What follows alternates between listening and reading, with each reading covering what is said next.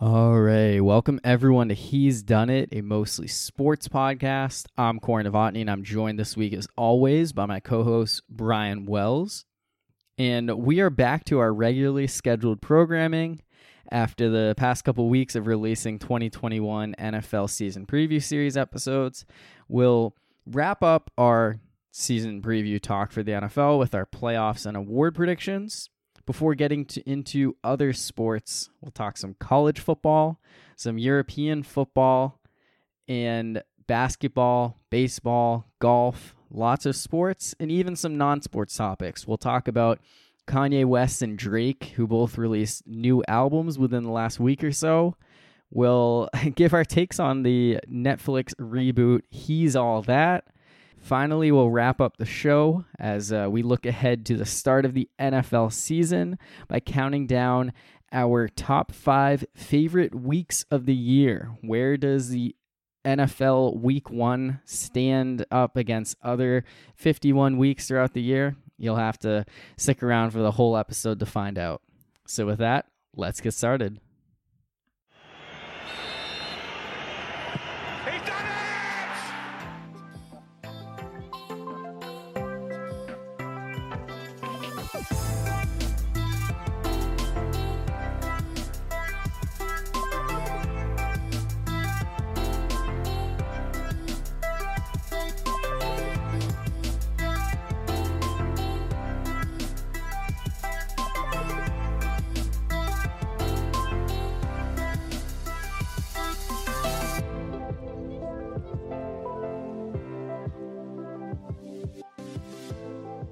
All right, Brian, we are back to our normal schedule. We had been releasing our 2021 NFL season preview series over the past couple weeks, so definitely go back and listen to those before it's too late and the season starts. We'll get into this one by talking about a lot of stuff outside of the NFL, kind of catch up on some of the sports topics and non-sports topics that we've missed on the past couple weeks. We'll get started with the NFL, though, and we're going to talk about your team real quickly before we get into playoff and awards predictions. Somewhat of a surprise, the New England Patriots announced that Cam Newton was released and Mac Jones will be the Week 1 starting quarterback. Now, you've long stated your disdain for Cam Newton as a Patriots quarterback at this point in his career. Before that, the first question I have to ask is, based on what you've seen this offseason, do you think it is the right move to go with Mac Jones in Week 1? Yes, it is. I wasn't a huge fan of the Mac Jones pick at the time, but after seeing how he's performed in the preseason and hearing how he's done in training camp, I'll admit I'm definitely a lot more confident in Mac Jones heading into Week 1 than I was when they drafted him. I mean, when they drafted him, compared to the other 4 quarterbacks that were drafted in the first round, not only does he have the least amount of mobility, but he might have also the least amount of arm strength compared to the other 4 guys.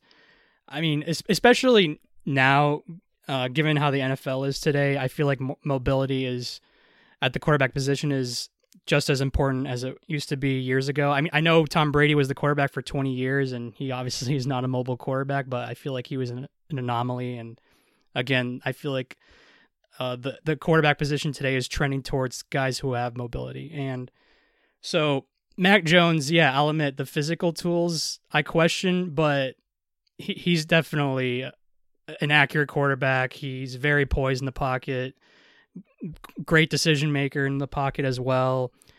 Good pre-snap. He knows how to play the position. I mean, a lot of times when quarterbacks get drafted in the first round, athletic ones, they always get talked about, oh, he's got all the physical tools, but can he learn to play the position? Mac Jones, it's the opposite. I have full confidence that he can run the offense and throw accurately and make great decisions. That's what the Patriots definitely value at that position. My question with Mac Jones is, can he stay healthy for 17 games in a NFL season? I mean, you've seen that picture with him without his shirt after the national championship game, and he's already wearing a knee brace. So that's what I worry more about Mac Jones, is the physical stuff rather than learning how to play the position. Because people have been saying that he's NFL ready, and I definitely see it, and I agree with those analysts who have said for a while now that he's NFL ready. Yeah, I understand the idea of wanting a young mobile quarterback. Like, Big Ben has had his moments where he's shown that, but I would much rather have a guy have his successor be someone who is that kind of it doesn't necessarily have to be Lamar Jackson, but more in the Justin Fields, Trevor Lawrence, Zach Wilson, where they can pass the ball, but they're not just a statue in the pocket. So I understand that. I said that I thought the Patriots had a better chance of making the playoffs with Cam Newton as their quarterback. I still think that their floor would be higher with him, but I do think that Mac Jones has a higher ceiling just because you kind of know what you have with Cam Newton, what you saw last year. You think, okay, maybe can be better on the right side of 500, but Mac Jones, there is that kind of excitement factor to having a rookie quarterback come in. So I get that. By all accounts, this offseason, he's definitely taken advantage of opportunities he's had. And then one question I have for you, I know this has also been kind of debated a lot, is do you think that this plays out the way it does if Cam Newton was vaccinated in terms of him being released straight up by the team? That's a good question because I believe that him getting released with being unvaccinated, I think it was a factor, but I don't think it was the factor. Does that make sense? So I guess just in the sense that you think that he was beat out by Jones for the starting job? Yeah, I do believe, even though Cam Newton, he actually did play reasonably well in the preseason. I mean, he didn't do much versus Washington, but I thought in the Philly game, I thought both guys were great in the Philly game. Now, I know they're playing against second and third stringers, but still, I thought Cam Newton looked reasonably good versus Philly, and then Mac Jones was just better. I don't think Cam Newton was that bad in the preseason. I thought he did fine. I just think Mac Jones was exceeding all expectations so far. Yeah, and I guess in the case of Cam being unvaccinated, I think that it totally makes sense that Bill and any other coach, GM, whatever, would not want to have their backup quarterback be a liability, because for someone who's not going to see the field, you don't want that to be the reason that you have a game just go off the rails because they expose the starting quarterback to COVID and they end up missing a game or two because of it. I mean, I was on the longest broken record ever with Cam Newton saying that I don't think he can play. I don't think he could be a starting quarterback in the league anymore. And he hasn't even been signed since he's been released. So it's kind of telling that a lot of teams, or pretty much every team in the league, doesn't really believe in Cam Newton either anymore. But I've also been on the longest broken record saying that Cam Newton came off as a really nice guy and very refreshing to listen to in press conferences. So I never questioned his personality. But I will admit, with the being unvaccinated and reports of him not being able to pick up the playbook as well, and apparently Mac Jones had to teach him some stuff in the playbook. I don't know if you heard about that. But no, I didn't. Yeah, there was a report saying that from Rob Ninkovich, former Patriot, saying that Cam Newton had to be taught by Mac Jones on some things in the playbook. And so I kind of question maybe Cam Newton's leadership heading into the year, because if he is unvaccinated and he doesn't know the playbook as well as a rookie quarterback when he's been in the system for 1 year, did he just think that he was just going to waltz in and just be the automatic starting QB? That element I sort of question. Yeah, which is interesting to hear, because I think that his leadership, some of the reports you were hearing, was a big reason why the Patriots brought him back this season, and there was optimism that he could be much more improved in this 2021 season than he was in 2020. I don't think that Cam Newton will end up being signed anytime soon. I think if a team gets kind of desperate at the quarterback situation, they will, but I don't know that there's a team that's going to bring him in just to be the backup quarterback just in case at this time. He seemed I do think the vaccine status is a big part of that. Yeah, definitely. And he seemed like someone that was willing to do what the coaches were telling him to do. So it seemed like he was a good soldier or a good teammate, but I wonder if that him being a starter had to play into that, because I don't know if he wants to be a backup at all, because I feel like that's the only way he could get a job again is if he's a backup somewhere, whether if it's in Dallas or Seattle or wherever. Yeah, and I think a lot of careers get cut short because guys just aren't given the same kind of opportunities they've been used to, and they don't want to take a lesser role, especially in a sport like football that's as brutal as it is. Like, some of these guys have made enough, they've accomplished enough in their careers that, they're not just going to take any opportunity that's handed to them. They want what they want is best for them. So Right. All right, so with that, let's give our playoff predictions to the season. We did give bold predictions for each division. Most of ours did not have to do with actual playoff picks, though. So, Brian, I'll let you get started. We'll go through the AFC, just give us your 4 division winners and your 3 wild cards, as well as your eventual conference champion who will go to the Super Bowl.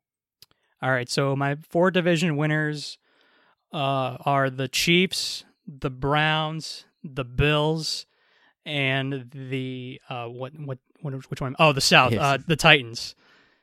Shows you how much confidence I have in the South AFC South division. If I forget what division.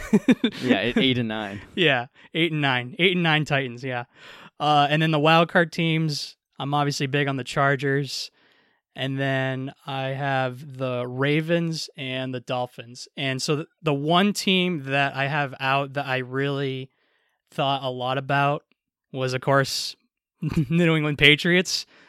With Mac Jones starting, if he can start all 17 games, I honestly think that they have a chance at going 10-7 this year. And when you go 10-7, that could get you in the playoffs. That could not. That could force you to be eliminated as well. Because we saw last year the Bears made it at 8-8, but the Dolphins, they were eliminated when they went 10-6. So it would not surprise me whatsoever if the Patriots make the playoffs. Because Mac Jones is now starting, I'll admit, I have more confidence in this Patriots team now that they have a quarterback that can get them the players the ball, and they have a little bit more weapons. And I mean, I do have some questions for sure if I have them out of the playoffs. I mean, I have questions about, again, how good their weapons are, even though they signed a lot of players. I mean, I don't love Nelson Aguilar and Kendrick Bourne, and then defensively they will miss Gilmore for the first 6 games. So there are some concerns, but I'll admit I have more confidence in them now that Mac Jones is a starter. But I'll admit I had to leave him out because the other 7 teams I do believe in more than the Patriots. But again, wouldn't surprise me if they do make it. Yeah, the AFC is tough this year. Similar line of thinking, but maybe different teams. So AFC East, I have the Bills, AFC South, the Titans, AFC West, the Chiefs, all 3 of those teams repeating.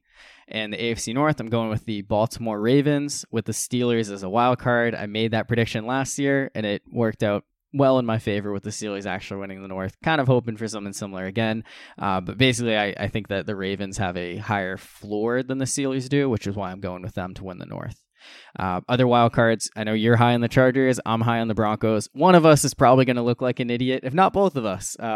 I don't know who that's going to be. No, I'm glad that you're picking the Broncos. It sounds like you're more confident in them, and it sounds like, of course, I was more confident in the Chargers. So I'm glad we're going. Teddy Bridgewater's a starting quarterback. I do think that he's going to have enough success with the talent around him on both sides of the ball to get Denver into the postseason. And then I'm also going with the Dolphins over the Patriots. I've been back and forth on those two. Ultimately, what it comes down to is just having enough confidence in Tua Tagovailoa, because I think that's going to be a difference maker. If he can come in and play well, like you said, you think he's going to go to the Pro Bowl this season. If he plays like that, Miami's going to the playoffs. He's not winning MVP, but I'll admit, I definitely think he can make the Pro Bowl, and I really think he can make a big leap this year. I just think that when it was his last year in college and heading into the draft, I thought people were too high on Tua, but now after 1 year, I mean, a half a year, not even a full year, a half a year of Tua, everyone thinks he sucks now, and it went from being too high, people being too high on him, to now I think people are too low on him, and I think he can prove people wrong this year. Yeah, he's coming off a huge injury, making a transition to the NFL, playing with an offensive coordinator who is designed for the guy he was taking over for. So I do think there's a lot of reason to be optimistic about Tua this year. You want to switch over to the NFC now? All right, so my division winners are the Bucs, the Packers, the Rams, and the Cowboys. Yeah, I know I'm going with the Cowboys again. They're not gonna. I'm not gonna pick them to make the Super Bowl again.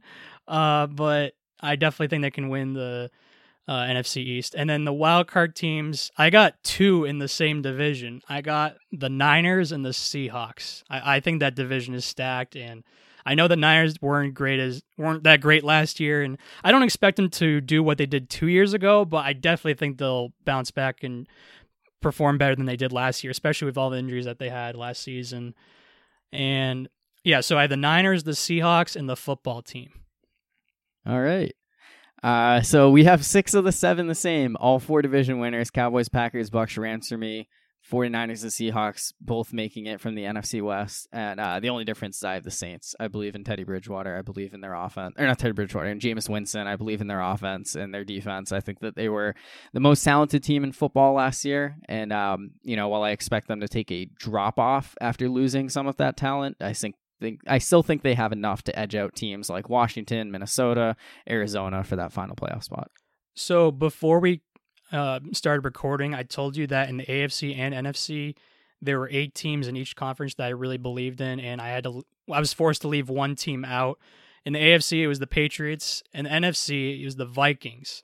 I do like the Vikings a lot. I think they'll have a winning record. I think they can go 9-8 or 10-7, but again, I can only pick 7 teams. The other 7 teams I believe in more, and just nitpicking, I'll admit I'm a little bit concerned about the chemistry between Mike Zimmer and Kirk Cousins, especially if Kirk is definitely an anti-vaxxer as it seems. So I'll admit, total nitpicking, but whatever.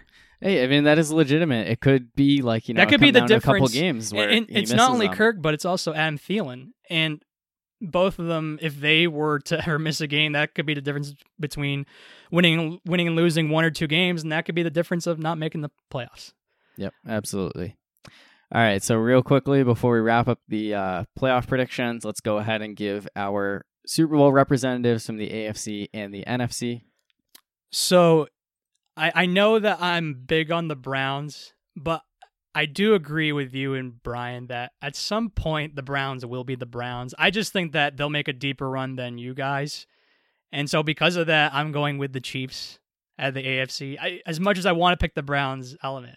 Yeah, at some point they will. Very exciting pick there. At some point they will be the Browns. And yeah, I'm going to go straight up chalk in the AFC. And in the NFC, yeah, I'm going to go straight up chalk again. And I'm going to go with the Bucks. The team that I think they'll beat, though, will be the Rams. I do like the Rams a lot in the regular season, but I'll admit, I just have some questions about can Matthew Stafford really take the Rams to the promised land and get them to the Super Bowl. I'll admit, we haven't seen Matthew Stafford a lot in the postseason, and I think the Bucks, especially Tom Brady, have definitely more postseason experience.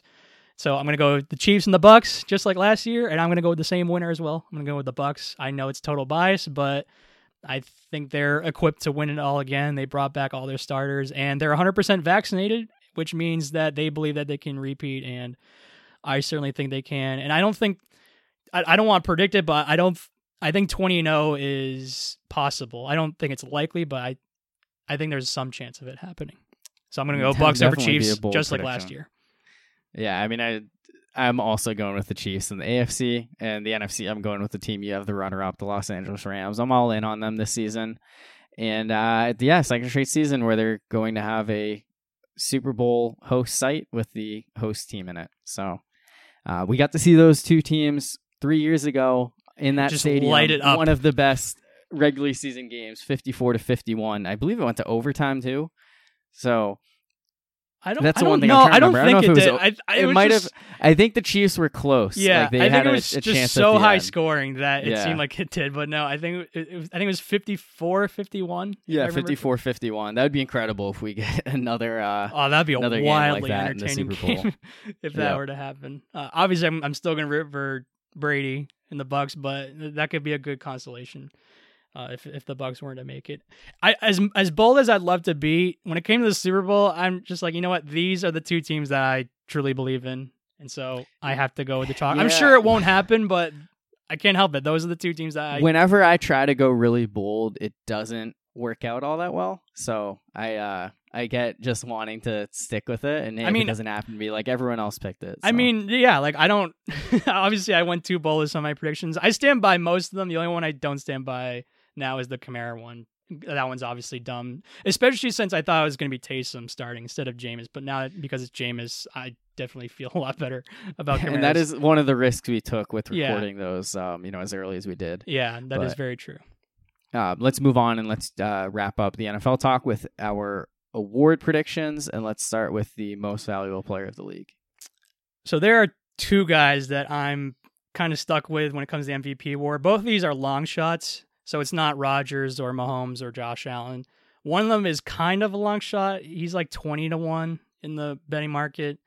And then the other one's like 40-1. So one's a kind of a long shot. The other one's a true long shot. The first one is Who's your actual prediction? So that's right, what no, you can continue. You're fine. Tell us the best value MVP bet instead.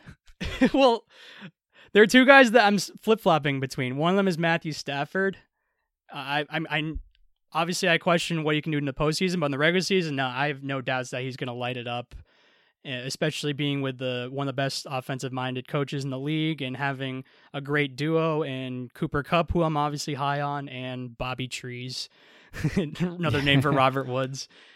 And being in LA, I imagine will be great for him. The other guy I'm flip-flopping between with Stafford is Baker Mayfield, as crazy as that sounds. Okay. I mean, if the Browns are as good as you think they'll be, they'll definitely be in the conversation. Yeah, I love the Browns this year. Not to make the Super Bowl, but I'm definitely high on them. I think they can even get a 1 seed. I think that's possible. And because you're all in on the Rams, that's my tiebreaker. I'll go with Baker Mayfield. I really do believe in the coach chemistry that him and Stefanski have, and having the best O-line, the best running back duo, good receivers in Odell and Landry. I think getting Odell back is obviously important, not only because he's their number one receiver, but because they only had him for 4 games last year. And I feel like outside of that Cowboys game in the beginning of last season, I feel like the Browns got off to a sort of a slow start on offense, but I feel like they started to really figure things out at the end of last season, going into the postseason against Pittsburgh and parts of the Kansas City game. And so I think that momentum can only continue into this season. And I'm going to pick Baker. I know it's a dumb pick, but super long shot, but I'm going to go with Baker Mayfield. Yeah, I mean, we've had a lot of long shot candidates and winners in recent years, so I really don't think that's that crazy of a pick. I am going with Matthew Stafford. Yeah. Like I said, I'm all in on the Rams. I predicted he would lead the league in passing yards. I think that he's going to ultimately win the MVP award because I think it'll be the difference between the Rams the past couple seasons since their Super Bowl team where they were, last year good enough to make the playoffs as a wild card to this year being back into Super Bowl contention status. And I think Stafford's going to be the reason why, and that's why he's going to win MVP. It's a good choice. Right. That's the guy I was flip-flopping between. So. Yeah, hey, I'm glad that you went with Mayfield. I don't know if you knew that Stafford was coming there, but it works out. Have some variety here. Yeah. All right, so let's go ahead and with our offensive and defensive players of the year. All right, so for offensive player of the year, I'm going to go with McCaffrey. Unlike the MVP award, when it comes to offensive player of the year, running backs can win the award. I know Adrian Peterson won MVP, but outside of him, it's really... I don't think anyone's won since, right? Yeah, I think it's just straight up a quarterback award. And so for offensive player of the year, running backs definitely can win this award. I'm going to go with McCaffrey. He's definitely, of course, one of the best offensive players in the league. I'd imagine, the consensus number 1 overall pick in fantasy drafts. And I know he only played 3 games last year, but he was incredible in those 3 games that he did play. And I feel like he can put up pretty similar stats throughout a 17-game season. And with Darnold being there, I think that can only help because he loves throwing to the slot. And McCaffrey, I know he's a running back, but whenever he lines up at the receiver, he lines up, of course, in the slot. And so I'd imagine McCaffrey not only will put up insane rushing numbers, but he'll put up insane pass catching numbers as well. And so he does it all. If he's healthy, then he's definitely going to be in the conversation. Everybody's picking him for this one. And I'll go with my defense now. Yeah. Okay. Yep. And then defensive player of the year, I'm going to go with Myles Garrett. I feel like it's an award that can go to pass rushers more than corners. 3 of the last 4 have gone to Aaron Donald, so maybe he's just the one guy that can really do it. But I think Myles Garrett is entering his prime, given how dominant he is and how good I think the Browns can be this year. I think he has a legit shot of winning the Defensive Player of the Year and putting up great numbers. And I'm sure Aaron Donald will be just as good, and maybe it'll probably be him, but just to be different, I think Myles Garrett can put up. I think he can be a similar force to Aaron Donald. In Cleveland than he is with the Rams. So yeah, I'm going to go with Myles Garrett. I feel like Donald was just given the award just because of who he is. So I don't know that he's going to do it again.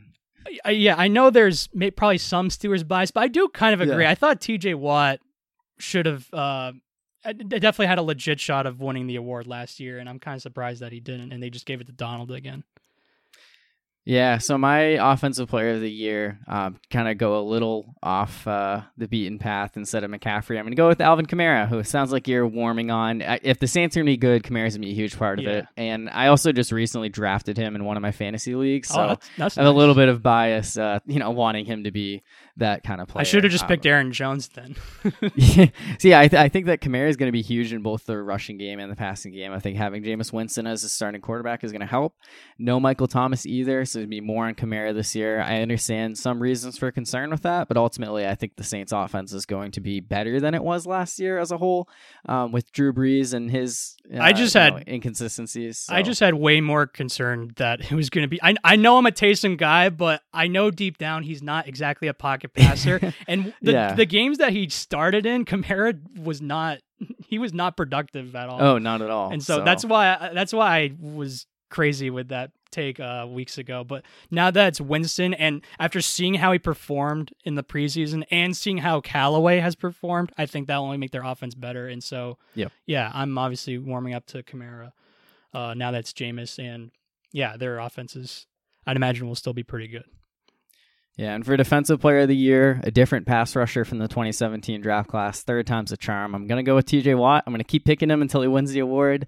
I will admit I'm a little concerned that he is, in his holdout type state. It sounds like he's going to play with or without a contract. I don't understand why the Steelers haven't locked him up yet, why they're afraid to give him money and, break from tradition if it means giving him more guarantees to keep him around. But he is a very productive player on the field, and I think the Steelers are going to really need the defense to play at a high level, and TJ Watt he's been up there 2 years in a row. You can make a case that he should have won it last year for sure. I think that this is the year he finally gets it. The only reason why I sort of disagree with that pick is just because he didn't win it last year. If he didn't win it last year, he's got to put up even bigger numbers than he did last season. And I think that I'm curious how the NFL handles holding penalties, because last year their holding penalties were at a record low, and that's why he led the league in sacks, but it wasn't like a crazy number. So I think that'll play a factor as well. All right, you want to go with our offensive and defensive rookies of the year now? Yeah, so for offensive rookie year, another one where I'm debating between two guys, Trey Lance and Justin Fields. Two guys that are rookie quarterbacks who are not starting in week one. And I'm going to go with Justin Fields because with the Niners, I at least believe in Jimmy Garoppolo is a competent quarterback, and I think he can have the starting job for some period of time. But when it comes to the Bears, Andy Dalton blows. I don't. Yeah. Eventually, they're going to go to Fields sooner rather than later. I can't imagine them going to Dalton for that long, especially when you got two guys, the GM and the coach, being on the super duper hot seat right now. So I'll go with Fields just because I think he'll get in there quicker. And the Bears don't have to be good. I mean, Justin Herbert last year, the Chargers went 7-9 and he was still great and he won Rookie of the Year. I can totally see Fields being like Deshaun Watson with Houston, where the Texans they're never really that great, but Watson's doing everything, and I can see that with Fields, where the Bears are mediocre, but Fields is just carrying the team. And so I'm going to go with Justin Fields for offense. And Kyler Murray won Rookie of the Year in 2019 with like a 5-10-1 record. Right, So, another great. You definitely don't need to win. You don't need to. Your team doesn't need to be good. You just need to put up great numbers. Yeah. Being a quarterback definitely helps. As much as I want to go with Najee Harris for the Steelers, Josh Jacobs had a very strong case, and he still lost out to Kyler Murray a couple years ago. So I'm going to go quarterback. Lance and Fields are guys where if they get in there early, they'd be ones I would go with, but I don't want to bank on that happening. So to me, it really comes down to the other three guys who are week 1 starters, and I'm going to go with the number 1 overall pick, Trevor Lawrence. I think that the Jaguars are going to be better than they were last season, and I think that Lawrence is going to be a big part of that. And voters are going to reward, Lawrence maybe overachieving in some ways, and I think he played really well in that final preseason game to kind of prove that he is ready for this. So he's my offensive rookie of the year. Also, I just realized we skipped over your defensive rookie of the year, so I guess we should have that's fine. Kept them separate. That's fine, yeah. For defensive rookie of the year, I'm going to go with Micah Parsons. I just think that his impact will make the Cowboys defense a lot better. They're not going to be an elite defense, but they can't be as bad as they were last year. And being a linebacker, I think definitely helps as well, because I think it's a little bit harder for corners to win. And with J.C. Horn and Patrick Surtain, they're corners, and they're on teams that I don't believe in as much in terms of playoff success or making it to the playoffs. And Micah Parsons on the Cowboys, I certainly think Dallas can make the playoffs, and he will, being a middle linebacker or outside linebacker, whichever one, I'd imagine. He's a middle linebacker. He's a middle linebacker, yeah, I figured. Yeah. I'd imagine he'll pull up. He'll have plenty of tackles and make a great impact, so I'm going to go with him. Yeah, I'm also going with Parsons. As much as I wanted to go with either Horn or Surtain, I agree with you. Linebacker over corner. Not even just that. He plays for the Dallas Cowboys. If the Cowboys are good this year, it's because their defense is improved, and Parsons, their first-round pick, is a big part of that. So I think just that factor alone, it's the same thing kind of with going to quarterback, going with a linebacker for the Dallas Cowboys seems like a safer, more likely pick here. Exactly. All right, and then finally, let's go with our coach of the year. Oh, comeback player. Oh, sorry. Comeback player of the year. First. So Dak Prescott is the favorite, and I'm going to go with Dak Prescott. I just think that given how gruesome his injury was last season and how high I am on the Cowboys this year, I think he definitely has a great chance of winning comeback player of the year. And it's not just because of his injury. He's definitely been through a lot over the past year. He lost his brother due to depression, and so he's been through a ton in his life when it comes to family-related stuff, as well as injury-related cases. So I think Dak Prescott is definitely he's a deserving favorite for this award. Yeah, it's definitely a chalk pick, but unless he gets hurt again, it's hard to envision Dak not winning comeback player of the year. I mean, last year, Alex Smith was kind of handed it when he walked on the field. You don't have anyone in that situation, and honestly, Dak's probably the closest coming back from the injury he did. Christian McCaffrey is probably up there, given he was limited in games played. There are probably a few other guys that you could point to, but Dak seems like the obvious answer here, and it's hard to not pick him when you think the Cowboys can make the playoffs. Yeah. All right, now let's do Coach of the Year. Wrap it up. So another award where I was debating between two guys. One of them, Brian Flores. I'm obviously a fan of his when he was with the Patriots, and I think he's done a great job in his first couple of seasons with the Dolphins.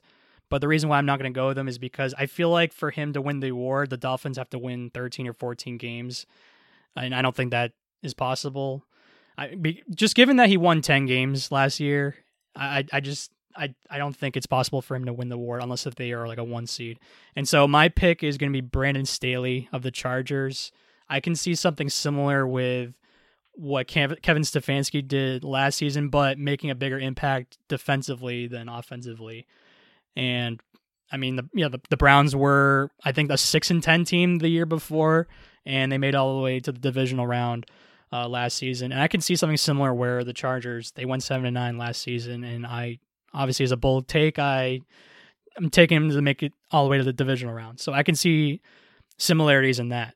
And so I'm going with Brandon Staley. Yeah, he definitely has potential as a first-year head coach. That's certainly something that you kind of That's a popular trend as well. Yeah, first-year head coaches takes them to the playoffs. Yeah. Yeah, I don't have any first-year head coaches in the playoffs this year, so the guy I'm going to go with is someone who I think is going to benefit from my MVP pick, and that's Sean McVay with the Rams. I think that, the past couple seasons, people have kind of been down on McVay, like, oh, the Rams haven't been as good. Should all these teams be hiring in the McVay mold still? I think that, you give Stafford to McVay, this offense is going to take off, and McVay's going to be rewarded. Of course, I believe in that. I mean, he's had all the success he's had with Goff. Yeah, Yeah, I mean, I certainly believe that Stafford is a big upgrade. It's a miracle that what he's done. That'll be huge for him. So yeah, I'm with you there. That McVay can definitely be in the running as well. All right, that'll wrap up our NFL talk until next week when we'll have games to talk about. Let's start talking about some other sports, or at least starting off with some other leagues. Let's talk about the college game because week 1 did start last week. Just kind of go through some highlights from some of the big games from week 1, starting with Thursday night, Ohio State, Minnesota. So Ohio State's down 14-10 at halftime. Everyone's thinking, oh, Minnesota might pull off a comeback. CJ Stroud making his first start, really struggling. I think he was at like 65 passing yards at halftime. And what does he do? He throws 4 touchdown passes in the second half. Ohio State pulls it out 45-31. And Quinn Ewers, who reclassified, is not going to be rushed in just yet. So Ohio State certainly off to a great start with that one. I have no thoughts on that game.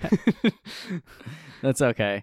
So Friday night, so Sam Howell, you familiar with him? He's up there as one of the top quarterback prospects. As long as from he's North not, Carolina. As long as he's better than Trubisky, I'm sure he'll. Sure he'll be fine. His first game this year, North Carolina had huge expectations. Number 10 in the country, 17 for 32, 208 yards, 1 touchdown, 3 picks. North Carolina loses Virginia Tech 17-10. Doesn't score a single point in the first half. Not off to a good start for him then. No, not off to a great start for Howell. I do think that he's going to turn it around. I wasn't shocked that North Carolina lost, but I certainly was not expecting them to lose in the way they did with that few point total. Are they a ranked team they're number 10. They were number 10. Okay. They were number 10. Yeah, I don't know where they are anymore, but they certainly had expectations heading into the season. Okay.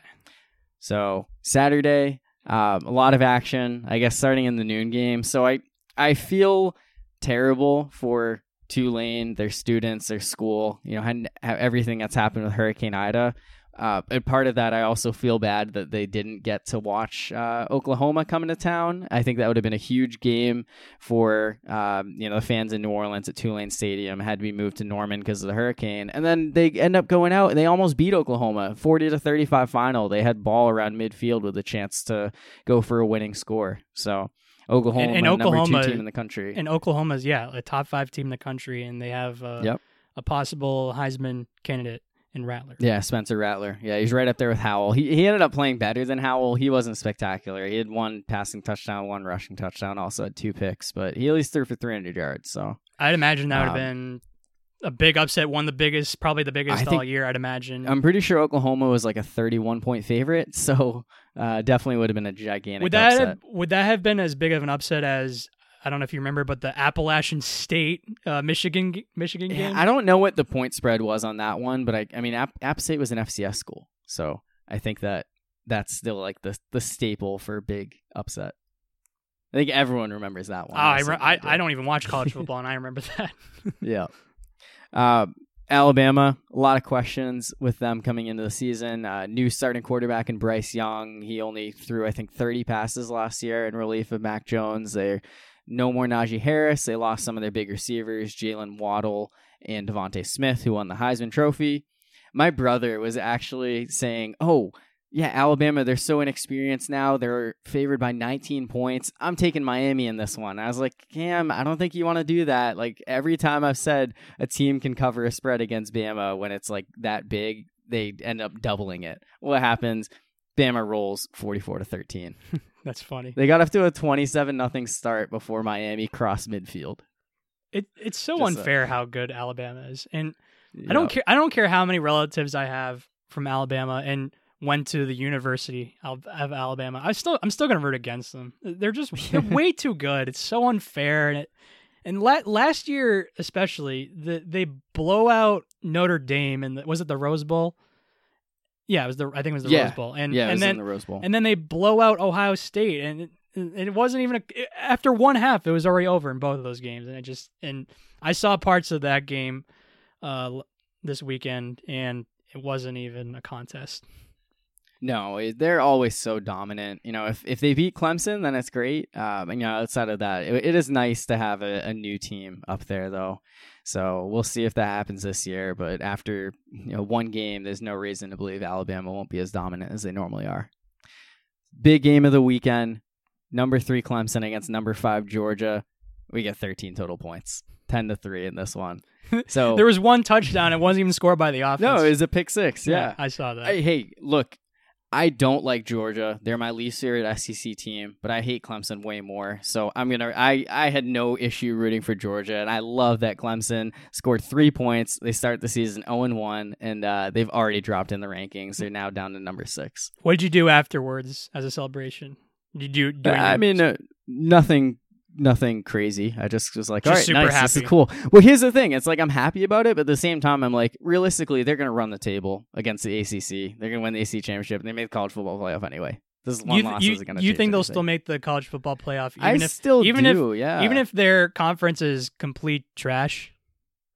Yes, I do think that they will because they're Clemson, and it's the reputation that they've gained. Yeah, the reputation definitely helps. I think that for them to not make it, I mean, obviously Alabama will make the playoffs, but I think Oklahoma, Georgia, and Ohio State, I think those 3 teams would have to be undefeated for Clemson not to make it.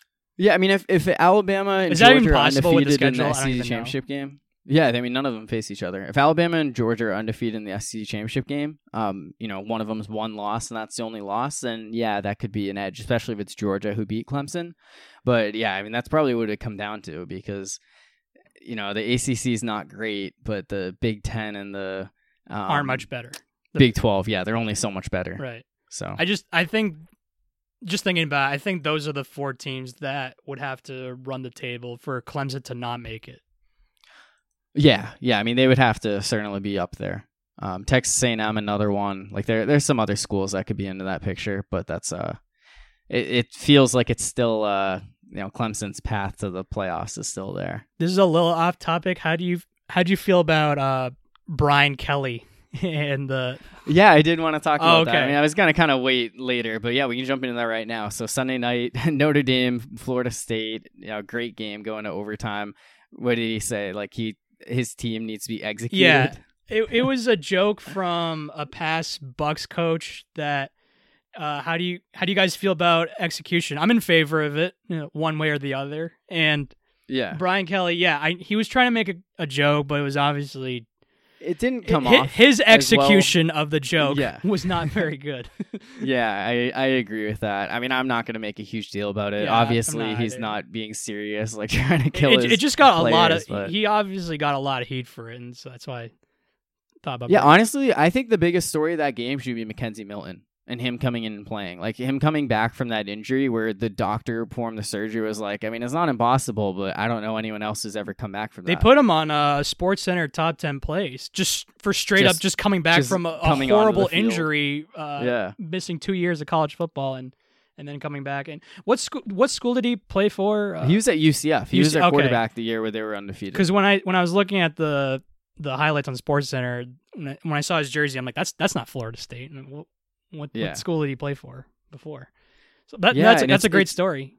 It's incredible how he came onto the field because the starting quarterback lost his helmet on a sack.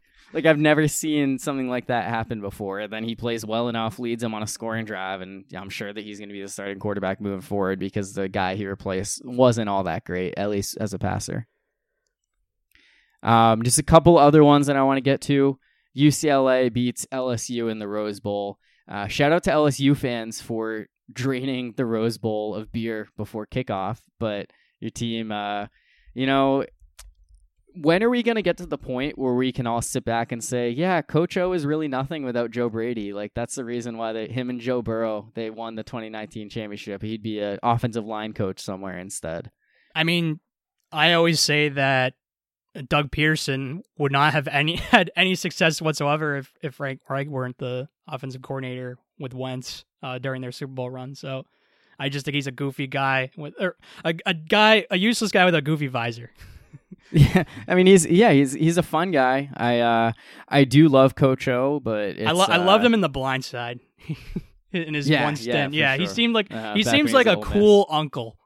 Oh yeah, that'd be fun to talk with at like when you're grilling or something. Yeah, I'm glad that he got his championship, but I think he's starting to be exposed with the way LSU has played the past couple seasons. On the flip side, Chip Kelly, UNH guy, so certainly happy to see him have success at UCLA because he's someone who's kind of on the hot seat by some accounts. So certainly would be nice to see him have success there.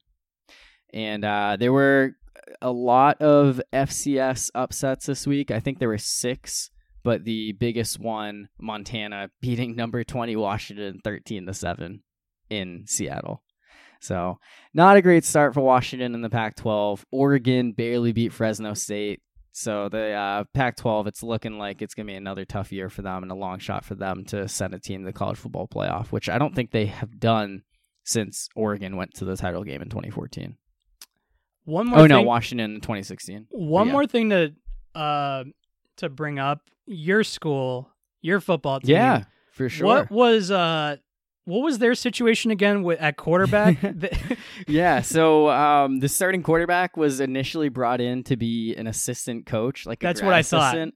Right. Yeah, but the slated starting quarterback Luke Doty got hurt, and Zeb Nolan wound up winning the starting job. And I know he's Eastern Illinois and FCS school, but he looked great. And Gamecocks won 46-0, first shutout since 2008.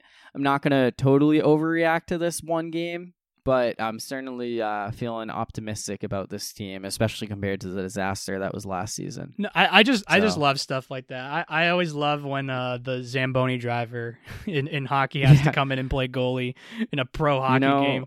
I love stuff like that. You don't always love it when it's on your team, but I guess when it works out, it's pretty cool. Yeah, exactly. They're 13 for 22, 121 yards, 4 touchdowns. So he definitely made some passes when he needed to. And then the third string running back, Zaquandre Wright, 128 rushing yards, 39 receiving yards, 2 touchdowns. So I do think that the Gamecocks can be pretty solid, as well as the pass rush. It was awesome. They were talking about Jordan Birch, who was like a top 10 recruit heading into last season, and talking about how he's been slow to come on and like make a statement, and he immediately gets a pick 6 as a defensive lineman. Just catches it, not even like on a tip. He just straight up catches a ball that was intended to be a short pass, and it just runs all the way for a touchdown. I thought that was really cool. So definitely excited about that. Great to couple the Gamecocks win with the Clemson loss. That must have been the best weekend of college football for you. Yeah, for in a very long time. Yeah. All right, let's move on to some other sports, particularly some that we kind of missed in the past couple weeks because we haven't been releasing new content, or at least not new content other than NFL. And all right, there are 2 types of people in this world. Would you agree? Sure, maybe. Yeah. Messi fans and Ronaldo fans. Oh yeah, definitely. I'm definitely a Messi guy, and we're both do Messi not fans. like. Yeah, I do not like. I do not like fan of Ronaldo. Ronaldo. No. Nope, and he's made a lot of big news. So earlier this summer, Lionel Messi left Barcelona to go to PSG, and now Cristiano Ronaldo leaving Juventus to go back to Manchester United, where he first kind of made his career back in the 2000s. And all I can say is I'm glad that he didn't choose Manchester City as a fake Manchester City fan, because when I first I don't even want to say got into soccer, but I just remember as a kid, I hated Manchester United just because they were always really good. Which you mean is kind of you ironic never because, liked Wayne Rooney? No, and it's kind of ironic because Manchester City is basically the new Manchester United. But yeah, if Ronaldo went to Man City, I would not root for them anymore. It wouldn't be like LeBron to the Celtics by any means, but it's certainly something that would be enough to make me not root for a team anymore. So I'm glad Ronaldo and Manchester United. I don't really know how good they're going to be. Like, I don't know if there's a great comparison to this. I assume that he's going to help them kind of become slightly more relevant than they have been in recent years. But I'm certainly excited to root against him and probably see him more in the EPL because they're on TV a lot more than La Liga ever was, or Serie A in Italy. 36 years old. So I'd imagine he's out of his prime, unless if soccer you can have longer careers, right? No, I mean, he's definitely on his... coming close to his last legs. I don't know if there's a good comparison. Like, part of me wants to say LeBron going back to Cleveland, but he was way younger when he made his return there. LeBron going to LA? Yeah, but I guess maybe. I'm just trying, like, just trying to think. Of I was something. trying to think of a comeback just because Ronaldo was he's going back to where he started. Right. Okay. With Manchester United. I can't think of one. Yeah. Yeah. So, I am. I don't know if I'm gonna fully become invested in all this, but it's definitely nice to have someone to root against. I will give Ronaldo a shout out because he became the highest selling jersey from a player when he switched teams, passing Messi when he went to PSG, as well as Brady with the Bucks and LeBron with the Lakers. It's crazy how this is semi off topic, but it's so crazy how much soccer players make. Yeah, especially when you're a guy like Ronaldo. It is insane, like how much money these guys cost just to be sold, and then you pay them a huge contract and like all the endorsements and stuff. Like they're way up there when it comes to the highest paid athletes. Is it true that Messi's contract, I think, expired, but I think wasn't it like 4 years, 600 million? Something like it was something insane. Yeah, when I first heard that, I'm like, that has to be a typo. Right? There's no way. There's no way he makes that much. Like, I mean, the best athletes in our country don't even make nearly that. And then all of a sudden, I find out it wasn't a typo. And it's like, wow, we should have been soccer players. Yeah, I don't know what Ronaldo. I should probably have looked up those numbers. What he's getting from Manchester United. I'm sure that they're pretty crazy. It's 2-year contracts. Only 15 million euros. Oh, only. That's another thing. It's euros too. So I'd imagine there's a difference, big difference in. Yeah, but it's not euros and significantly. Right. I don't know. His net worth is still 500 million. It looks so like absurd in US dollars. So yeah. So let's talk about a sport maybe we're a little more knowledgeable about now, the NBA, particularly our Boston Celtics. So the last time we talked about the NBA was very early in free agency. The Celtics hadn't made any free agent signings, pretty limited moves this offseason. Since then, they've made some. What are your thoughts? Favorite move, least favorite move, whatever.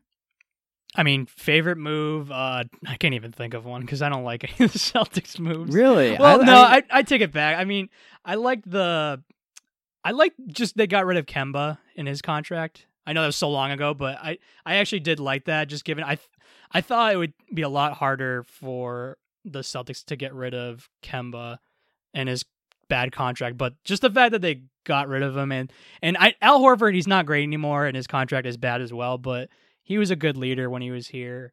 Yeah, so, it helps that he's a former Celtic. Yeah, and back. So I actually liked that move, not because they got Al Horford, way more because they were able to get rid of Kemba's contract. What about the point guard they brought in to replace him, Dennis Schroeder? So great value. It is. For sure. But 1 year, $5.9 million. But him and Marcus Smart on the same team, you're asking for a fight at some point. Those two on the same team, that's asking for trouble. Yeah, I don't really know what the plan is going to be in terms of the guard position, because I could see those two on the floor at the same time. I could see one of them as a starting point guard, the other as a backup, but it's yeah, I mean, I can see that being problematic. Josh Richardson is one where that one was all right. Like Josh Richardson's a decent player, decent two guard. He's gotten so much worse the past 2 years. Like his 3-point shooting has dropped off significantly since he was traded from the Heat to the 76ers in the Jimmy Butler sign and trade. So I'm not really optimistic. I'll admit, I probably think way too much of him in Miami. It's probably good name value. Like remember when Jeff Teague was brought in here last year? I'm like, oh wow, $3 million for Jeff Teague, that's great. Yeah, and then all of a sudden you see him play, I'm like, oh, that's why he's only getting $3 million a year. He sucks now. You want and then he wins a title, yeah. Yeah. I do like the Juan Hernan-Gomez trade they just did. Chris Dunn, Carson Edwards, and a future second-round pick. I'll admit, I'm not. I mean, I've seen him play a few games. He's a big man, yeah. I mean, he'll add some value. I'm not there too familiar with his game. He was with the Knicks, right? The Grizzlies. Okay. For him. Well, wasn't he? Didn't he used to play for the Knicks, or was that a different Hernan-Gomez? There were two Hernan-Gomez. Okay, that's There's probably Willie one. and a Juan. That's probably one I'm mixed up with the other. I think Hernan-Gomez. Juan was with Denver and Minnesota. Right. Okay. For most of his career. All right. So then I'm really not familiar with them. Then. Yeah. They need big guys, so they do. I'll take it. And Chris Dunn and Carson Edwards, I'd imagine that they were not going to make a great impact. Yeah. So I guess I'm fine with it. Yeah, and I guess the way that I look at this offseason, when you look at, so the Richardson was extended a year. You also had Marcus Smart and Robert Williams extended in the future. I think that this team is kind of looking more ahead to next offseason. A lot of people are already thinking that the Celtics are making moves with the intention of making a big splash.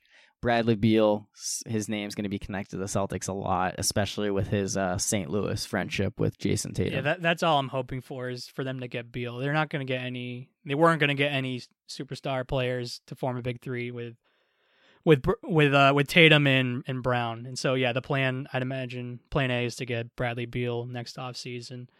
And yeah, I'll admit I'm not. I was not a fan of the Marcus Smart extension. He's a good player, but either. Oh man, nearly $20 million a year for Marcus Smart. If he's your third best player, you're not going to win anything. You might as well have the banners that they have with all the championships they have. They might as well have 7 seed banners for the next few years, because that's all they're going to do if they can't get Beal or other superstars, and they're just going to roll out basically the same roster and have those 3 guys as the big 3. And I like Tatum and Brown, and Smart's fine, but he's not a superstar caliber player. He's a decent starter, but a great bench piece on a championship team, but not a big 3 kind of player. I agree with that assessment. I'm a big fan of Marcus Smart as a player, but in a lesser role when it comes to having championship aspirations. I do like the Robert Williams, locking him up though.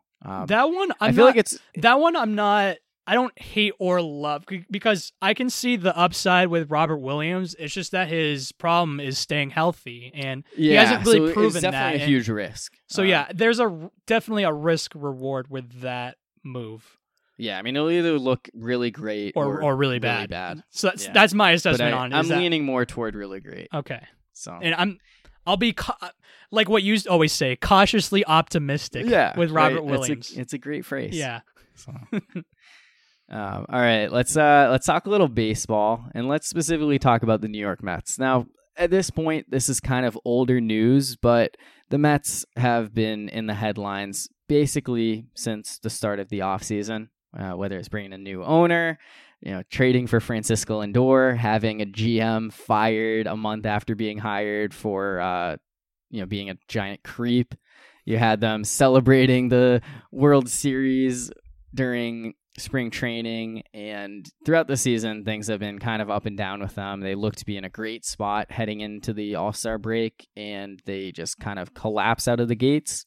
They went out and traded for Javi Baez at the deadline, and were just horrible in August, with things kind of reaching a low moment when Baez and Lindor, in reaction to Mets fans booing them, decided to boo the crowd by giving thumbs down. So I guess, what is your take on that? I mean, I think it's childish. It's a huge deal?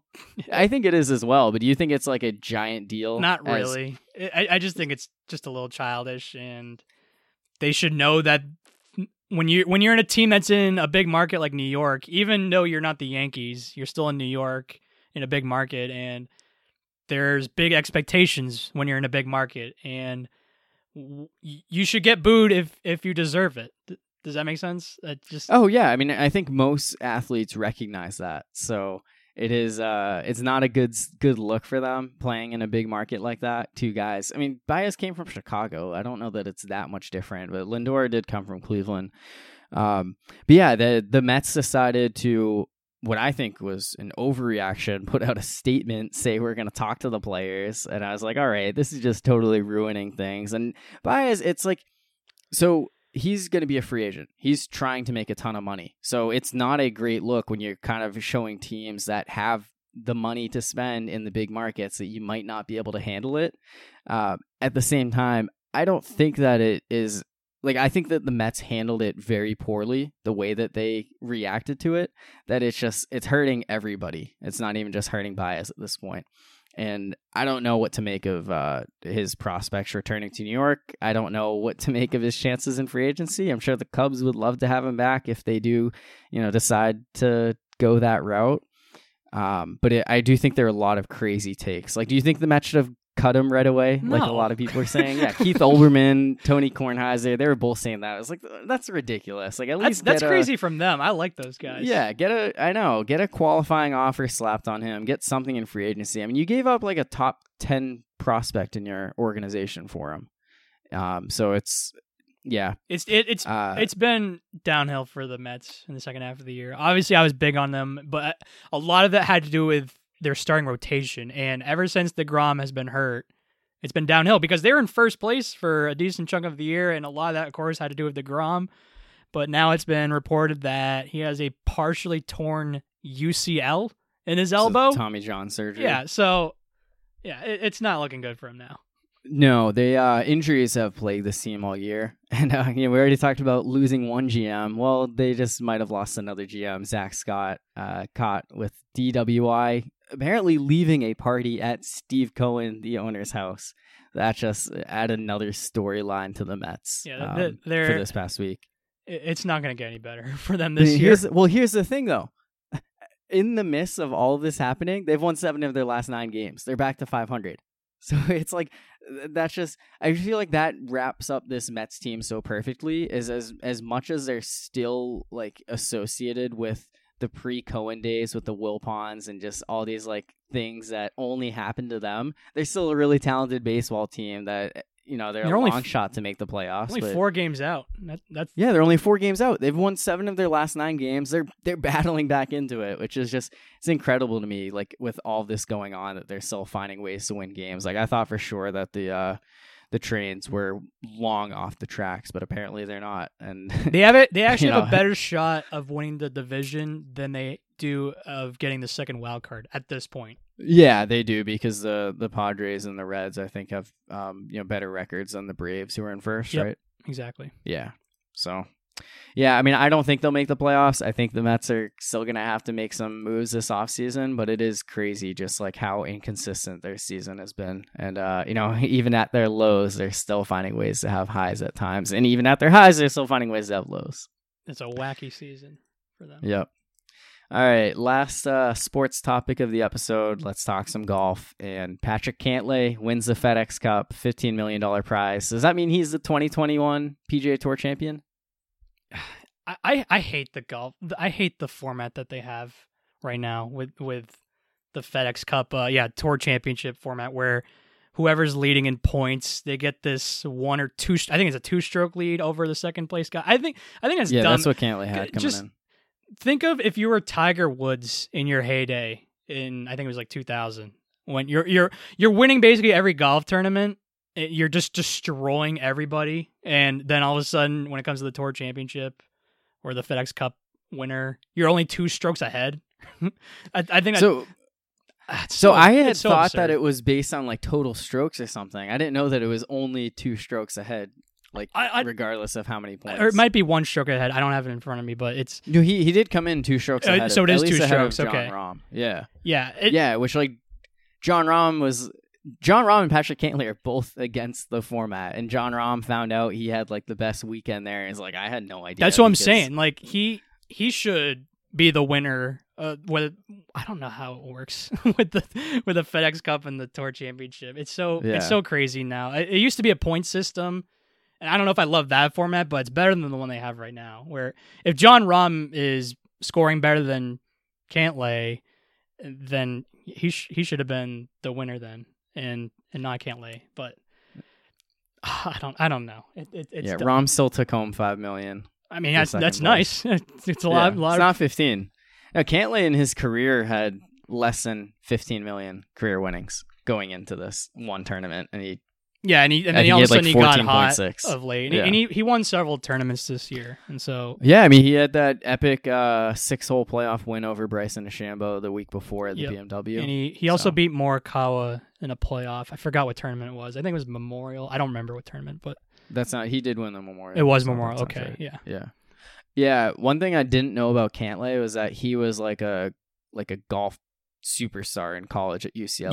Yeah. Turned pro in 2012, and then he had a back injury. He missed 2 years. He missed. Yep, exactly. He missed a couple of seasons, and so he was a stud coming on to before getting on the tour, and then he missed a couple of years, and then now he's finally breaking out as one of the best golfers on tour, of course, after winning the FedEx Cup. Yeah. I don't think that I'd really heard of him before the 2020 Masters. He's definitely he was my pick to win. He's based definitely on a few articles I read. I gotta tell you, he's out of all the stud elite golfers, he's got to be the most boring one of all of them. He shows barely any emotion. I know. I was watching him, on Sunday with the win, and he definitely did not.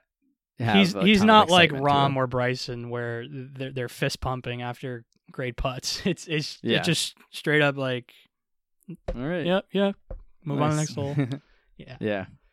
Yeah. So I mean, it's good for him. So is the Ryder Cup happening this year? I think so. Yeah, it would. So it definitely. soon, right? I'm glad it got canceled last year. There's no way. The whole point of the Ryder Cup is a big thing about it is the fan experience.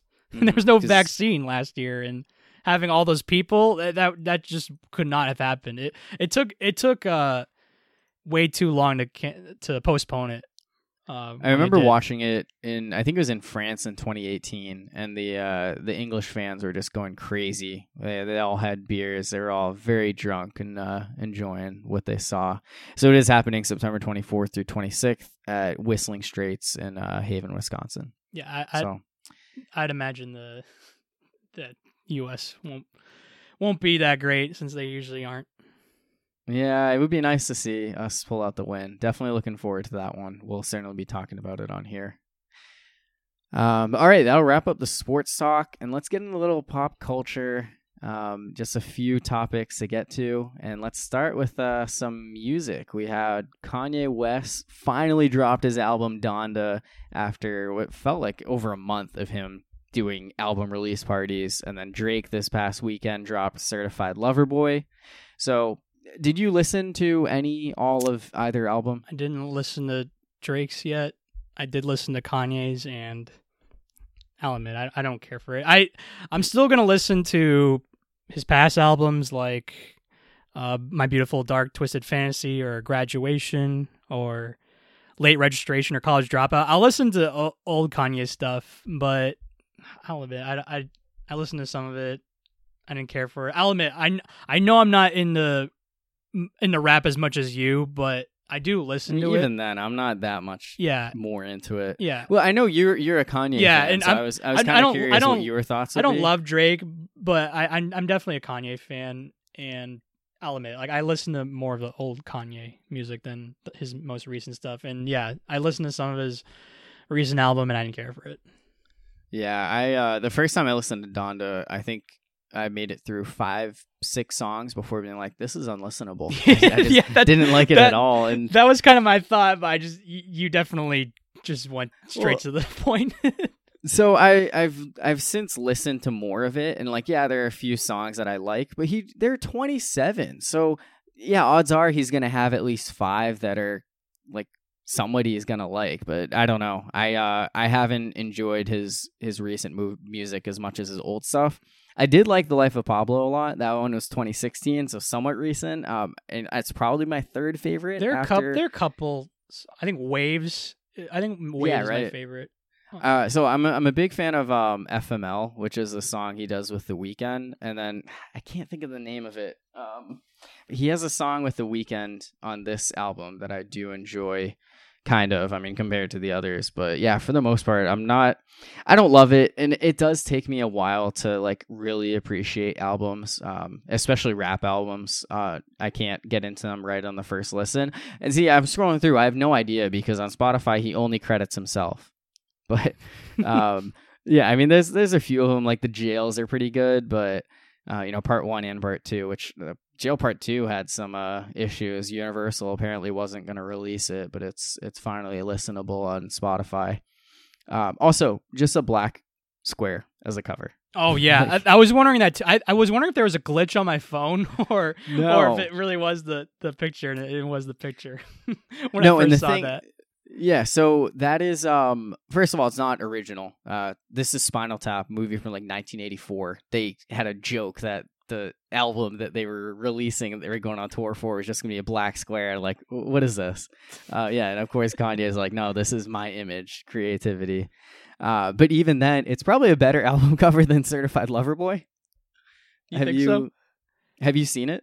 No, but I've seen the Yeah, I Donda. mean, look it up one, right and now. It's, of course, Yeah, just look. a picture of a black. Yeah, no, look up the Certified Lover Boy. I know you're not as big Oh a fan of Drake as I am. have seen that. Yeah, you probably What the see heck is memes of that? it, right? Just a bunch of Is that like pregnant women emojis, different ethnicities Yeah, I and saw colors. I saw the joke on someone's Twitter. I think it was like an NFL memes one where it's like, "Huh, this is Philip Rivers' wife every year." Yeah, yeah. It's I don't did really see know that. what's That going one's on with this absurd. one. Yeah. I don't love the idea of using emojis on an album cover in general. And that one, emojis, is definitely dumb. But then this is just, what is this? Yeah, and I think for the most part, I do like Drake's album better, but he also has a few songs where I'm just like, ugh. Like, so he has a song called Girls Want Girls, where he's just like, said you a lesbian girl, me too. And I'm just like, what are you going for there? He's coming out as a lesbian? Like, all right, Drake. And the thing is, I think that I enjoy the beat of it. It's a catchy song, but it makes me kind of uncomfortable to listen to at the same time, which definitely takes away from it. We finally got the long-awaited sequel to YOLO, You Only Live Twice, featuring Lil Wayne and Rick Ross. I do actually like that one. And he also has a song with Kid Cudi that's pretty good. Overall, I'm not a fan of really either album, at least immediately. We'll see if anything changes the more I listen to them. Yeah, but that's kind of how I normally am. I haven't listened to any of Drake's most recent album. I just saw the picture of the album, the album cover. Yeah, that one's absurd. You definitely like Drake more than I do, but there are a few songs on each album that I like. I mean, I was looking at his past albums, like Views. I liked One Dance and Controlla. Those are just a couple examples. And then Nothing. What was it? Nothing Was the Same. Yeah, like he has. I think it was starting from the bottom, or started from the bottom. That was a decent song. Wait, so those are the songs that you like? I thought those were the ones you hated. No, those ones are fine. I'm and then like 0 to 100 and YOLO, Headlines and Take Care. Like that one's good. There's just a couple songs in each album. I'm like, yeah, that one, they're good. But I'll admit, you definitely like Drake more than I do. Yeah, I guess my thing is I enjoy like some maybe like, I don't know, more up tempo type songs. Like you kind of like turn up to them at a party, and the reality is that's not what most rap music is. So for me, it's hard to listen to an album and be like, oh yeah, like immediately, like I love this song. It just takes me a while. So early on reviews though, as I'm not a big fan of either album, I would give the edge to Certified Lover Boy over Donda, but I think that's mostly because I'm more partial to Drake than I am to Kanye. And I would love if anyone's listening, like, to kind of explain to me, like, you know, why these albums are better than I think they are. Maybe point to certain songs and like try to get me to appreciate them more, because I just haven't been able to in my limited listen so far. I mean, for Drake, you can convince me just because I'm not a huge Drake fan, but for Kanye, you can't convince me. His old albums are great. Oh, for sure. Which I think most people that are Kanye fans would also admit to that. Like, they would agree that his older stuff is better than a lot of his newer stuff in the past decade. I still listen to his older stuff, especially Graduation and My Beautiful Dark Twisted Fantasy. Like, yeah, those are my two favorite albums of his. And then, of course, I also still listen to Kid Cudi and the Man on the Moon albums that he had, like his older stuff. But I don't. Mm-hmm. His newer albums are kind of just whatever. But so it's basically the same thing for any rapper, really, where it's like I listen to older stuff, but not really new stuff. Yeah, like J. Cole is one where I love 2014 Forest Hills Drive. Yeah, and then that's the same For exact. Your Eyes Only, I did not like at all. I have the same and I exact think he even opinion. released another album that I just didn't even give a chance to. Yeah, so. 2014 Forest Hills Drive. that's definitely my favorite. It might be my favorite album in general. Oh, in general, wow. It's definitely my favorite. I'd have to think a lot more. It's definitely my about it, favorite J. Cole album for sure. Yeah. All right, let's move on and let's talk some Netflix. So they recently released a remake of the 1999 teen romantic comedy She's All That, and it's He's All That, starring Addison Rae, the famous TikTok star, as well as Tanner Buchanan in the He's role of it. I'm guessing you haven't watched it. Nope. And I'll say I will not recommend it. My mom basically made us watch it as a family movie night, and I have never seen She's All That. So She's All That. It's considered like a cult classic, basically, like one of the staples of the teen romantic comedy. It was 1999. Rachel Lee Cook, Freddie Prinze Jr. I'm surprised I haven't seen it. I'm a big I'm a big romantic comedy guy, so I'm surprised. I know. Well, so basically, what the original was is the guy gets dumped by his girlfriend for like, I don't know, some famous pop star or whatever. He's supposed to be like the coolest guy in school, and he decides to have a project where he's going to remake this like artsy girl, kind of a loser, into like a prom queen. And they decide to make it He's All That, where Addison Rae, they swap it. It's a gender reverse role, and she does that with the kind of loser guy to make him prom king after her pop star boyfriend breaks up with her. It's such a ridiculous movie. The original one, 41% on Rotten Tomatoes. This one only got a 31%. Very widely panned. I think anyone who had any expectations for it is not going to enjoy it. One of my favorite parts of the movie is how much product placement there's in it. So in one of the early scenes, all the girls are sitting around a table drinking Core water, just very prominently on the screen. And there's a scene where they all go to like a karaoke party, and they show up and they're like, "Oh, let's have some free Pizza Hut." And then on the way out is, "Hey, can I take this bucket of KFC home with me?" Just getting all the Yum brands in there. I'm pretty sure Pepsi, who is like their part with Yum brands, Frito-Lay, Pepsi's all in it. You have like Smart Foods, Sun Chips, like whatever Pepsi did, they're somehow involved in this movie. There's a ton of scenes with Bounty paper towels. She's looking at Old Navy, the guy's sister. And then I don't know any of the makeup brands, but they're very much prominently shown in this, because that's one thing is Addison Rae. She's a social media influencer in the movie, just like she is in real life. So I thought that was pretty funny, just like how in your face they were about the product placement in the movie. Have you ever seen the movie Clueless? I've heard of it, but I haven't actually seen it. It's kind of apples and oranges, but there's some similarity where the popular girl in the movie notices a new student who's definitely not popular and kind of awkward, and she tries to teach her how to be cool and try to be part of the popular crowd. There's some similarity to that. Similar. Yeah. Okay. It kind of reminded me of that a little. It was a movie I saw recently. Interesting. When is that from? It's like an older. It's an older one. It came out in like the 90s.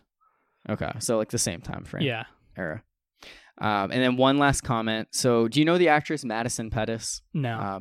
You watched Corey in the House, right? No, I did not. No? No. What about I know you did, but I didn't. What about the movie The Game Plan with The Rock?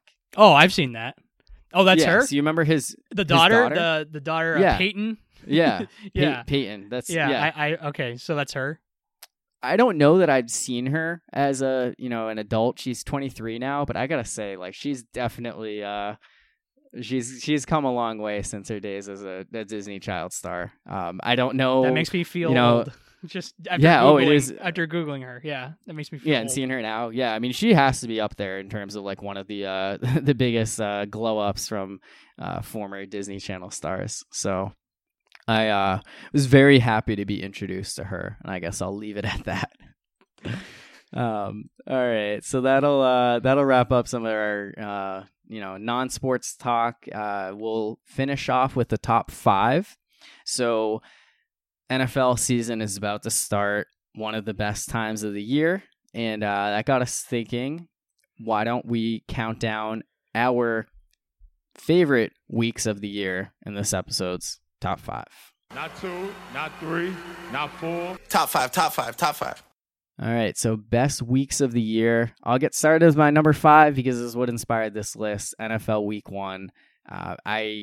I love the start of football season. It's something to always be excited for. The weather's turning into fall, which is my favorite season, and football is a big part of it. So it's always exciting after a long 7 months without any professional football to have it back. You get a little bit of a taste with college football Week 1, but here you are, NFL Week 1. Not only does your team have, a chance, doesn't matter who you are, you can always go into the season feeling optimistic, but you also have your fantasy team the start of that, feeling optimistic about it. So there's a lot of reasons to love week one. That Sunday, just wall-to-wall action, just watching Red Zone the whole day. There's just nothing better than it. And, in terms of the whole week, you get a game on Thursday night. You get a game, used to be 2 games. You got 1 game on Monday Night Football. So definitely had to make my list at number 5. That's a great choice. For my number 5, I went with Halloween. And I know that's just a specific day, not a week, but I actually really do enjoy that week.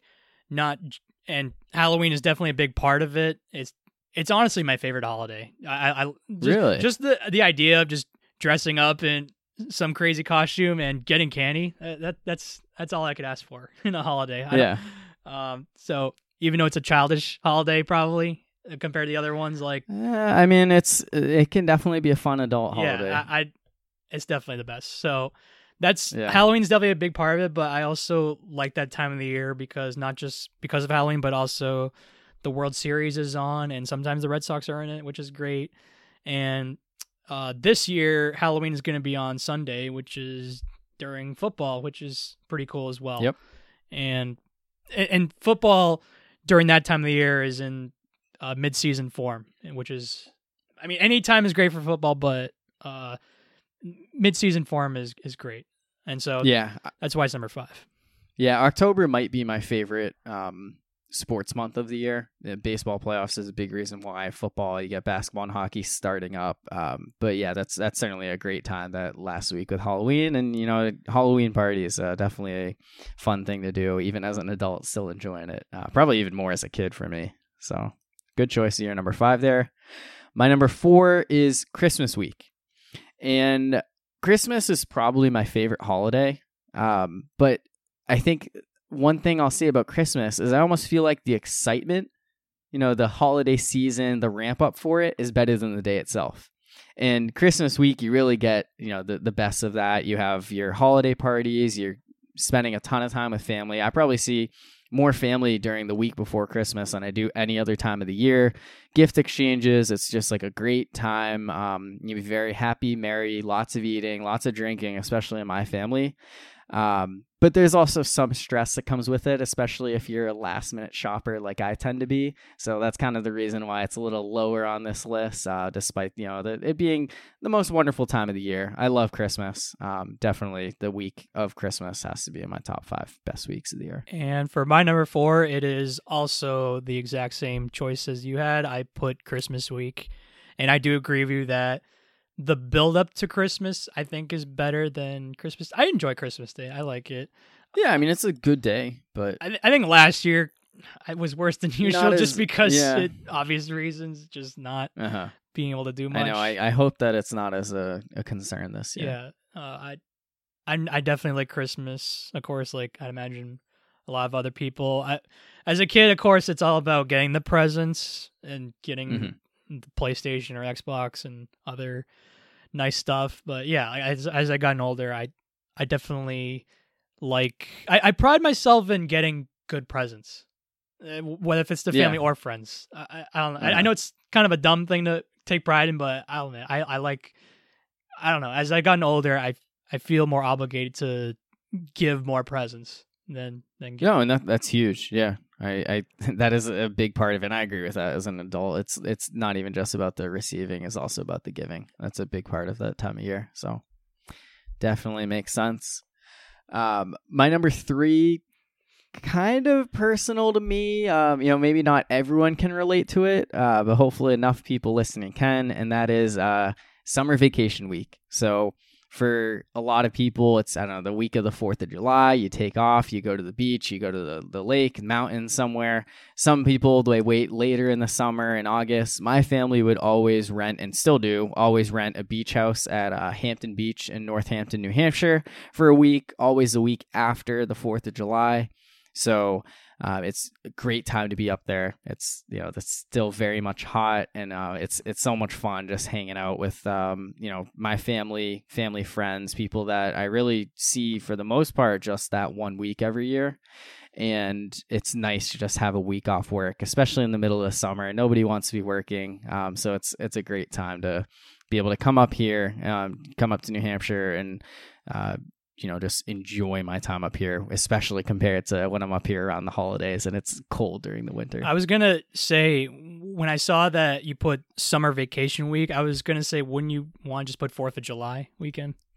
But yeah, well, 4th of July has never been like a huge thing for me. So that's why it's kind of keeping it generic. Right. Again, a lot of people, that's probably what it is, the 4th of July week. But for me, it's a specific vacation, which is always right after. Right. Okay. So for my number 3, I went with the start of March Madness. And even though I'm not huge on college basketball, I mean, like, I don't know every single player on every single team, but I do love March Madness. I do love the tournament. And the best part is the start of it before the tournament starts, when you're building your brackets and you got all this fake confidence that you think you're going to make the perfect bracket, and then you'll be dead by the first or second day. So I love that week. I waste so much time not working and just building brackets and thinking that I'm going to nail a sleeper pick, and it ends up just losing in the first round anyway. And some years I'll have success in college in brackets, but then there'll be some years where I'm just done by the first weekend. But even so, it's still fun, and seeing how many crazy upsets there are, especially that first weekend of college basketball in the tournament, it's the best. Yeah, it's an awesome week, and that's why it's my number 2. And you're right, the build-up is almost better than the actual tournament itself, with your filling out the brackets. And I mean, it starts with Selection Sunday, always one of the best days of the year. You have all the conference tournaments wrap up, got to tune in to CBS at 6 o'clock, see how the bracket fills out, and then you get 4 days of going back and forth in your head over how your brackets are going to look, and who you think is going to make a deep run, who's getting upset early. You get the first 4 games to kind of your little appetizer right before they start, and then Thursday, Friday, just wall-to-wall action. So many games going on all at once. It's awesome, especially if you can take some time off work to be able to enjoy them without any distractions. And then even going into the weekend with the second round, there's still plenty of games to watch. So for me, it's my favorite sport. It might be my least productive week of the year. Oh yeah, it definitely one of my least productive. At least for a week where I'm working most of the time, certainly my least productive week. Yeah. And then so for my number 2, I'm going with Masters Week. I love Masters Week. As someone that's, of course, as big of a fan as the PGA Tour as I am, the Masters is the granddaddy of them all, and I love that tournament. And not every single year does it live up to the hype. Like the last couple years have been just okay, but of course the Tiger year was amazing, and other well, you had the one in November with no fans. I guess last one's didn't have fans the one either, so. Yeah, that one was a little bit of a letdown and just way too easy for the players. But I mean, it was nice to see Dustin Johnson have as much emotion as he had after he won. But yeah, last year the past one with Montana winning, it wasn't great, but it was cool that he won for his country, and it was nice to see fans back. And even if it doesn't live up to the hype, it's still the build up to the Masters is always gonna be great. And yeah, and you get like the par 3 tournament during it. I know people love going for the whole week. Have you been to Augusta yet? No, but I certainly would love to one day. Yeah, it's crazy. It's crazy expensive, and I think I've heard it's also really hard to even just get tickets into. Oh, I know, you have to get tickets to be able to get in. I think you can still go during the week, right? Or is it tickets for the whole week? No, I think it's just for one day. I'm guessing. I don't know. I'll admit I don't know. Of course, I haven't. I know there's a lottery system for it, so that's how hard it is to get there. And you talked about how for NFL Week 1, one of the reasons why you love fall the most is because of NFL Week 1. And I'll admit, when we did the 5-question segment on which one's your favorite season or rank your favorite seasons, I'm sticking with winter last, but the other 3 seasons are interchangeable. But the reason why at the time why I said spring first is because of how great that week is. And it's not just because of the Masters. That's definitely the biggest reason, but it's also the start of the NHL playoffs. And even though I'm not as high on baseball as I used to be, it's still exciting when it's just starting up.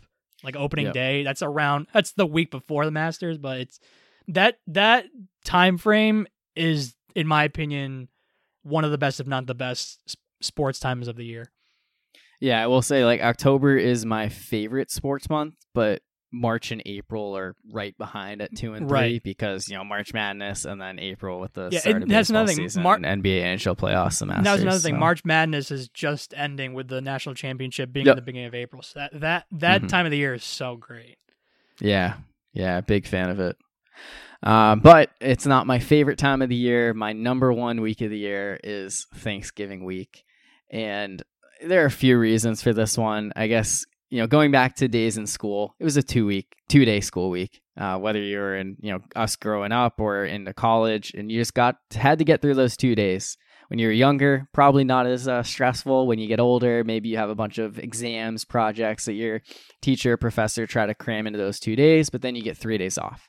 Now, as a working person, I usually work the Wednesday before, but that Wednesday night as an adult is Thanksgiving Eve, which is the biggest bar night of the year across the country. Everyone wants to go out, catch up with their old friends from school, and know that even if they're hungover, they got a huge meal waiting for them the next day on Thanksgiving Day. My personal Thanksgiving Eve experience is usually going to the bars with my parents and their friends at 5 p.m. We're like the first ones in the door. By the time anyone else my age is going out, I've already had enough to drink that I'm good to go home. But it doesn't end there because, of course, you have Thanksgiving Day. You have some football on it. I know a lot of people kind of get bored with the Lions and the Cowboys, especially when they're not as great. But I still love the food. It's still awesome for Thanksgiving Day in general.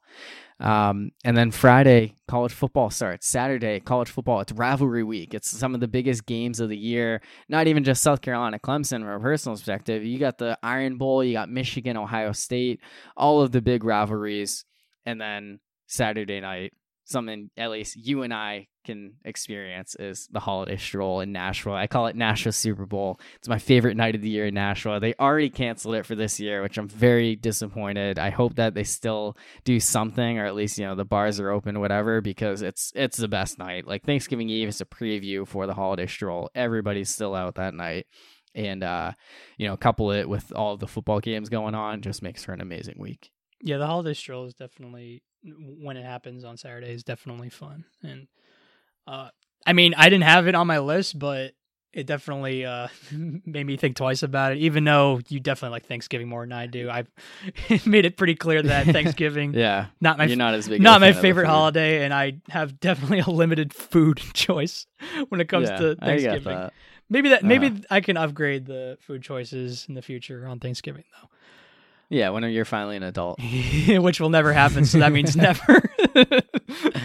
All right, so for my number one, it was on your list already. You talked about it. NFL Week 1 is basically porn for me. It is the best. When it comes to football, when it's end of July, early August, it's like, oh man, football's about to be starting. I gotta do all this research on who's gonna be on my fantasy teams and also the excitement of my own teams, and whether there might be a little bit less excitement now that Brady's not with the Patriots anymore, but there's still plenty of buzz around the team and just the NFL in general. And I love the first week with football being back, because I basically in the fall and winter I just live for football, and anyone who's a listener knows how much we both love football, and having that week 1 is so great. Seeing all the games, especially week 1, because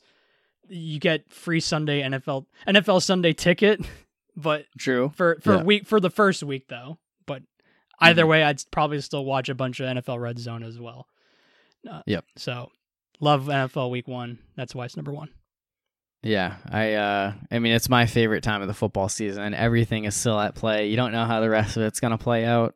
I will say that when we first came up with this idea, I think there was a little bit of a miscommunication, because log on to input my choices, and all of yours are just football related. Right. So I'm like, okay, either Brian didn't understand the prompt, or he's just insane. Yeah, his entire life is just football. I didn't understand the prompt. I'll admit, when I first put it down, I was thinking, does he mean just in general, or does he mean just football related? So I went with football related just to see how your list would look. But then all of a sudden when I saw your list have actually normal things and non-sports related, like, all right, it's not football. But then I thought to myself, hey, maybe these are my 5 favorite weeks. Maybe I'm just that much into football. You know what's better than Christmas week? The NFL draft week. Yeah. You know, nothing better than just reading mock drafts for 72 straight hours, only to watch Bill Belichick trade his first-round pick for a second and a future third. See, that's why I was number 5 on my list, because of Bill Belichick would just eventually trade the pick. But I feel like because the Patriots are going to stink more now, maybe not stink, but that's a little bit too harsh. But you know what I mean. They're not going to be as elite as they used to be. They might be earlier in the drafts now, and I might actually need to pay a little bit more attention on who's going in the first round. And so I'll admit, as I've gotten older, I've actually liked the draft more than I used to.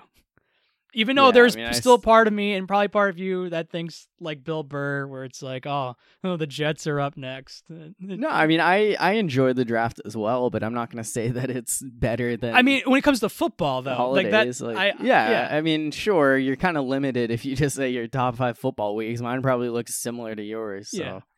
I just thought that was hilarious seeing that, because I was like, I think that this is not a legitimate list, but there's a chance that he's actually being serious. If it were football, that it would be. Yeah. All right, that'll wrap up this episode. We'll definitely be talking a lot more football in the coming weeks, and probably some other sports, but that's certainly going to be the main topic of our future episodes. So for my co-host Brian Wells, I'm Corey Novotny. Thanks, everyone.